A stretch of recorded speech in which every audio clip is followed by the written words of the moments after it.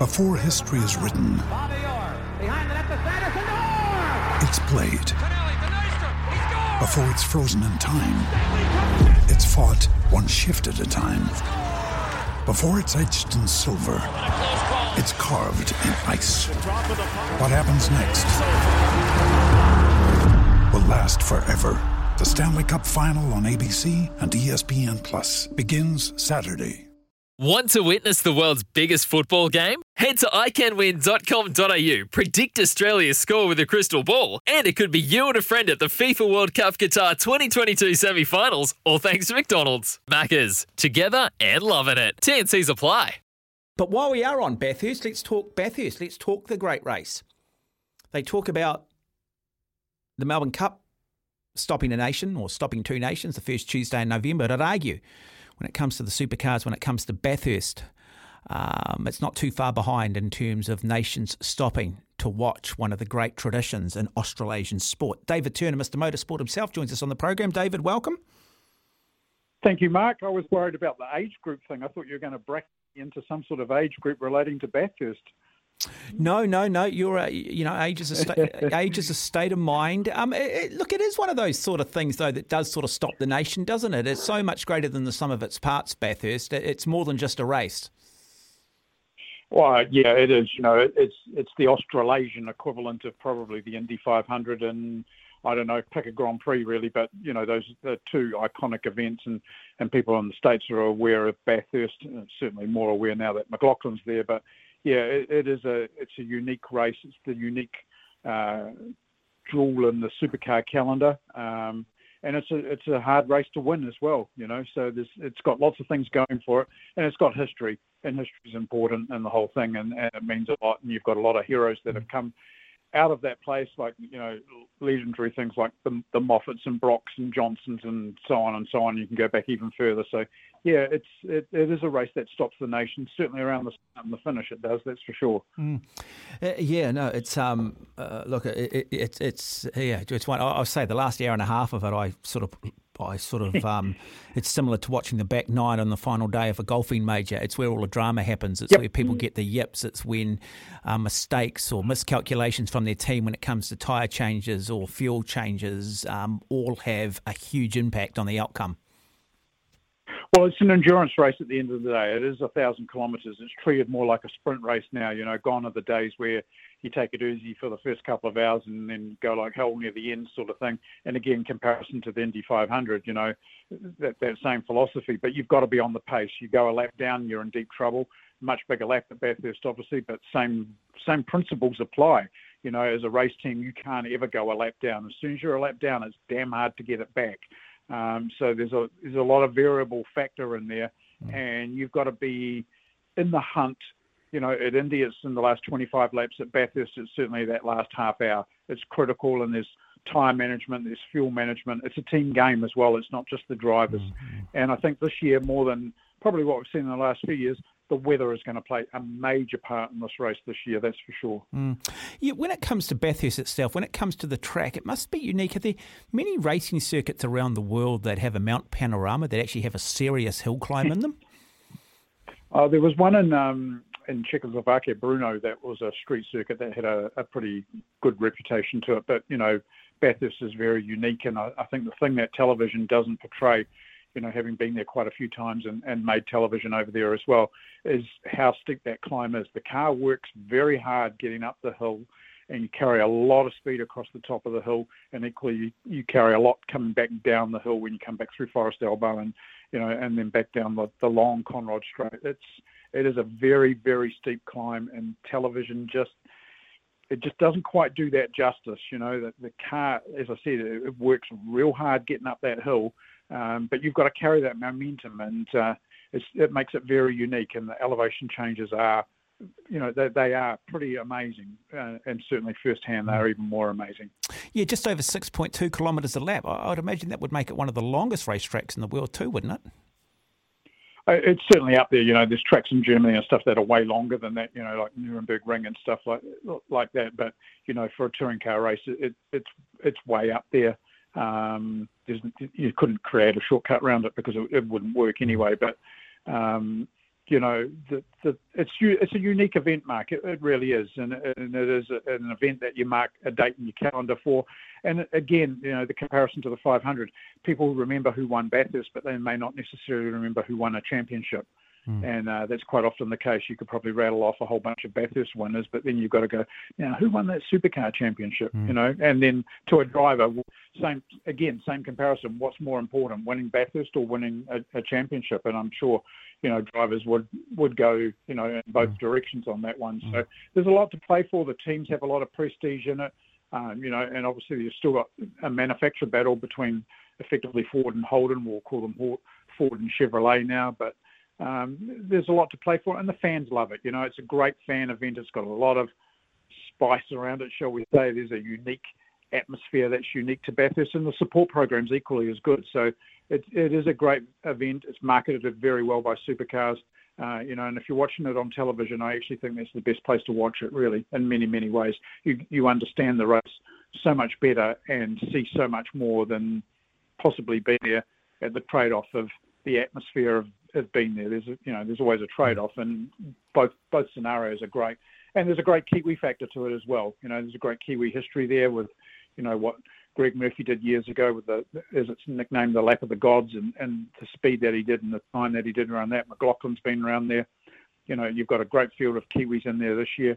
They're all highly competitive. And again, the forecast for this year is 4 days of rain. So it will always claim a victim, and there will be victims, and it's a case of making sure you're not one of those victims and being there, at the end of 161 laps to take that checkered flag. Well, the thing is too, and if it suddenly clears up, then you've got to make the decisions on your tyres, which adds another dynamic in, and there are limits around that. In regards to the setting up of the cars, we know that in Indy cars, if you're on an oval circuit, you're going to set your car up very differently than, say, what you're on a street circuit.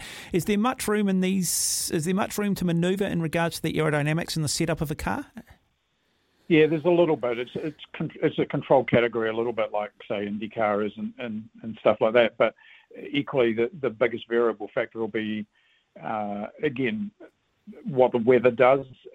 You'll make the car a lot softer if it's wet, just to try and make the car balance overall better.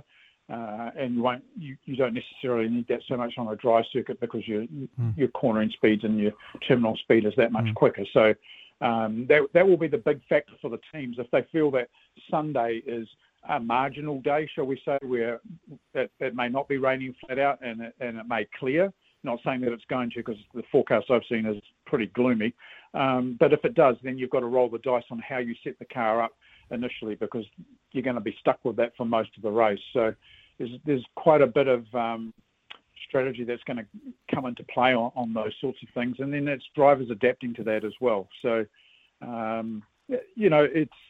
it's very, Bathurst is quite interesting. I've been there, as I said, quite a few times, and I've been there on a Thursday or a Friday, and it's been freezing cold, and it's actually snowed at the top of the mountain, and then come Sunday I've got sunburn. So it can change dramatically fast around Bathurst, and the weather rolls in across from the Blue Mountain area into there, and you can suddenly have your thermals out in the morning and then have your shorts on in the afternoon, sort of thing. So anything is possible, and that's what makes it such an interesting race as well, because the drivers and teams have to combat all of those scenarios. My guest is David Turner, a motorsport expert. We are talking Bathurst, countdown to the great race, Sunday, New Zealand time. Looking at the TAB odds in Australia, they've got Van Gisbergen and Tander as the race favourites, Davison and Davison second, Mostert and Coulthard, Cameron currently as third favourites alongside of Waters and Moffat. Do you see it that way?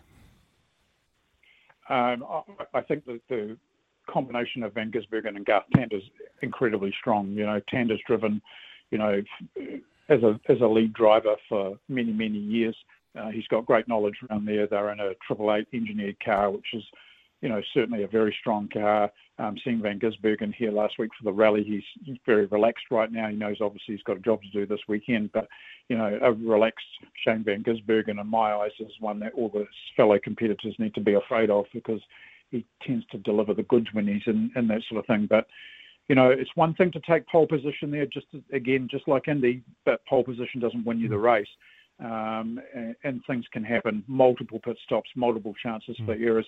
I think that scenario that you've just read out is probably not too bad. I think the Chaz Mostert, Fabian Coulthard combination is not bad too, because again, you're looking at effectively an ex-number one driver teamed up with a number one driver. So it's a very strong driving combination, just as the Tander Van Gisbergen one is.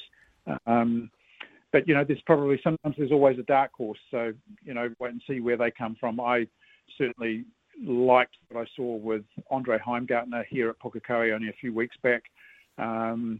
He's a driver that could fly under the radar as a New Zealander. So I kind of got a little bit of I'd put 5 cents there and say, let's see if he can get on the podium. That would be pretty impressive in the car he's in as well. So, and then you've got the wild card entries. Craig Lowndes is back in a wild card entry, and then of course the Kiwi Classic car number 51 with Murphy and Stanaway in it is a wild card entry. So, there's some interesting combinations in there, Mark. Yeah, I want to talk about Richie Stanaway because he sort of walked away from sport in 2019 at 27.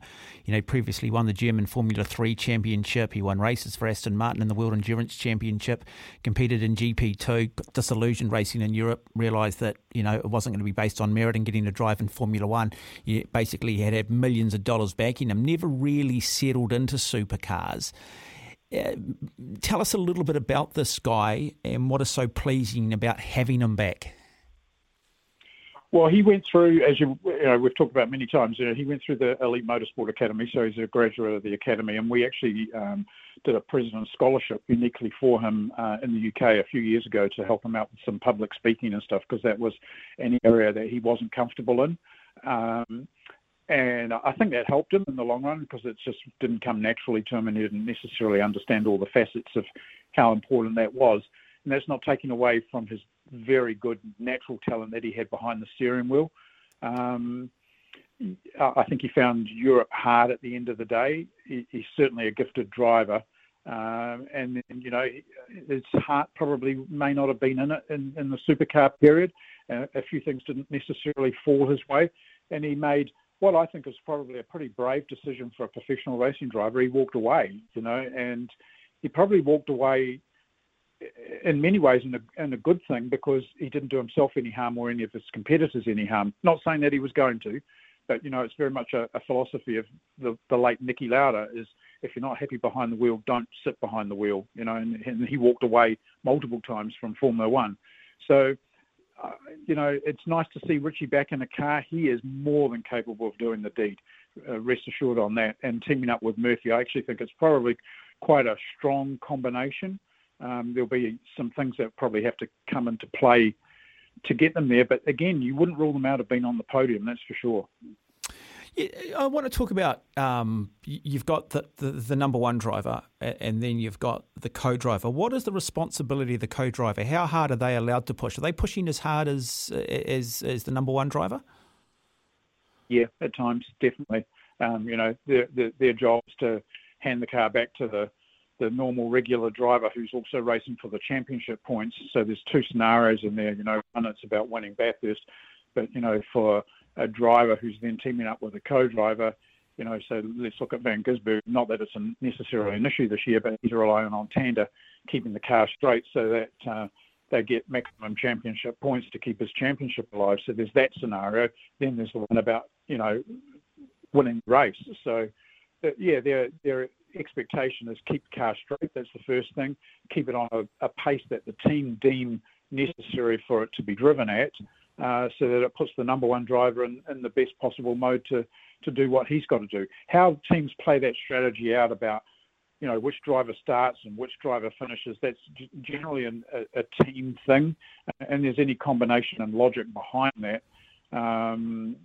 When you've got matched drivers like a Tander and a Van Gisbergen and that sort of thing, or a Mostert and Coulthard, it doesn't really matter. I don't think that comes into play. They've all got experience at both parts of that role. So then it's just a constant, pace, maintain that pace and do what you've got to do. So there's a lot of pressure on a co-driver in the sense that they don't spend as much time in a car across the season. They have a testing opportunity, but it's not the same as driving the car for a full season, that's for sure. With all the crashes and the restarts, is it a necessity to push that hard early on in this race?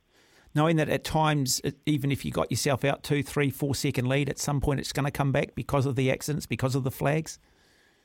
Again, I think the most important thing is stay on the lead lap. Just stay on the lead lap, stay within that, and then, once you get more than halfway, that's when you probably start to play your hand.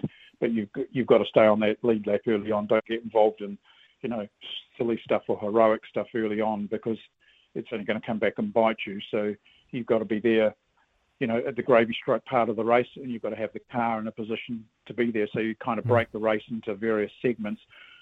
By the halfway stage, ideally you want to be in the top 10, and then start to make your way forward from there.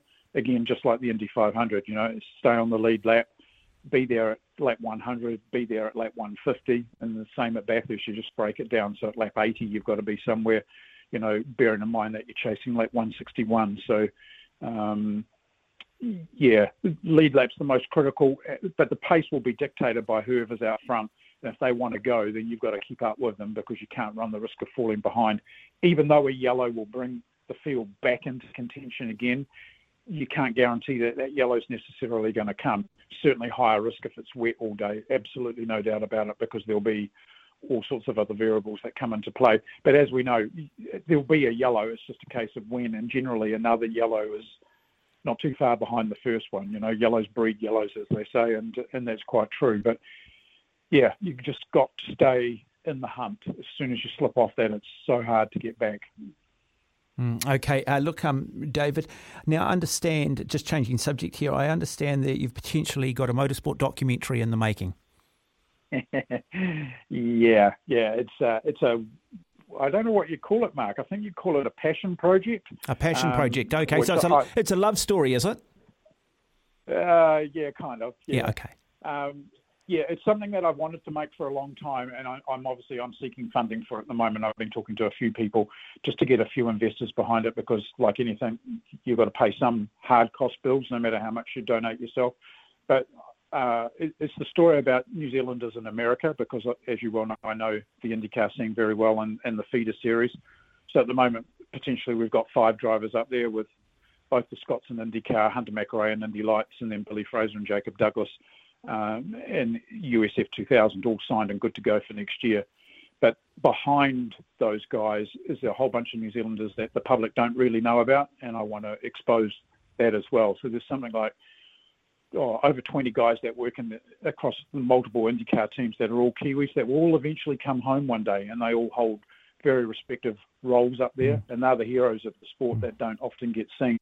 And then there's another bunch of Kiwis outside of that live in Indianapolis, that do stuff from carbon fibre fabrication to laying vinyl wraps onto transporters, and invented the process on how to do that. And they're all New Zealanders who will one day come home as well. So the documentary is kind of, it's David Turner meets a Netflix type style thing, whereby we follow the 5 New Zealand drivers across the IndyCar season at various races, not all of them, but then uncover all of these Kiwis across the season as well. So, yeah, if I can get the funding for it, that's kind of it's a project that I'd very much like to be able to tell as a television maker, as a story, because I just think it's worthy of being documented in history. And I spent quite a lot of time trying to find vision of Denny Hulme at Indianapolis, and Amon and McLaren and stuff, and it's virtually non-existent. And then there's a whole era of drivers that are kind of missing, like the Beards and Radisich when he won the World Touring Car Cup. There's very, very little footage of that, and very under-acknowledged all the other Kiwis that are involved at that time. So, yeah, that's kind of what I want to do, and I want to base it around the US, and then if it's successful, do another one in Australia, because it's the same thing. There's more than just the drivers that we've just talked about tonight. Okay, David. Well, if there is somebody out there listening that happens to have some money, who happens to be passionate about motorsport, wants to help leave a legacy, what's the best way of getting in touch?